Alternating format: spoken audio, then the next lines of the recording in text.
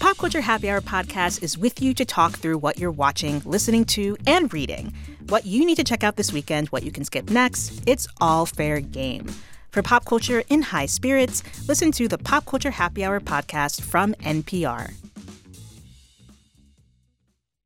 This is 89.1 KMUW. Up now, KMUW's Fletcher Powell looks at a new movie that makes us take stock of our many lives. At the opening of Past Lives, a woman sits with two men at a bar. We hear some other people wondering who the three are to each other. Are they all just friends? Is she married to one but sweet on the other?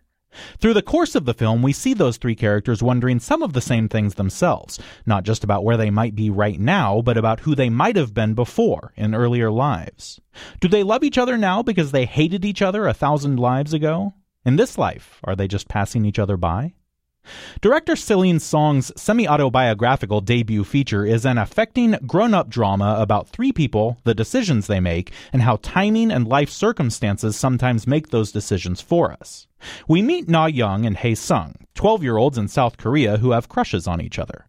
Na Young's parents move her to Canada, where she becomes Nora and loses touch with Hae Sung.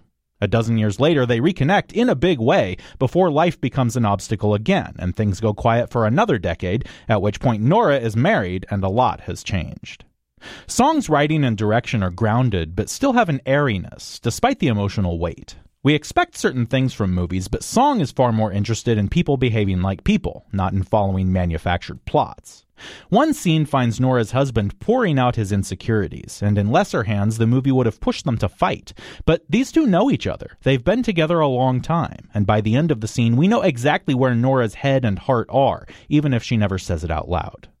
Past Lives is the sort of thing that might blow a hole in your chest if you hold regrets about roads not taken.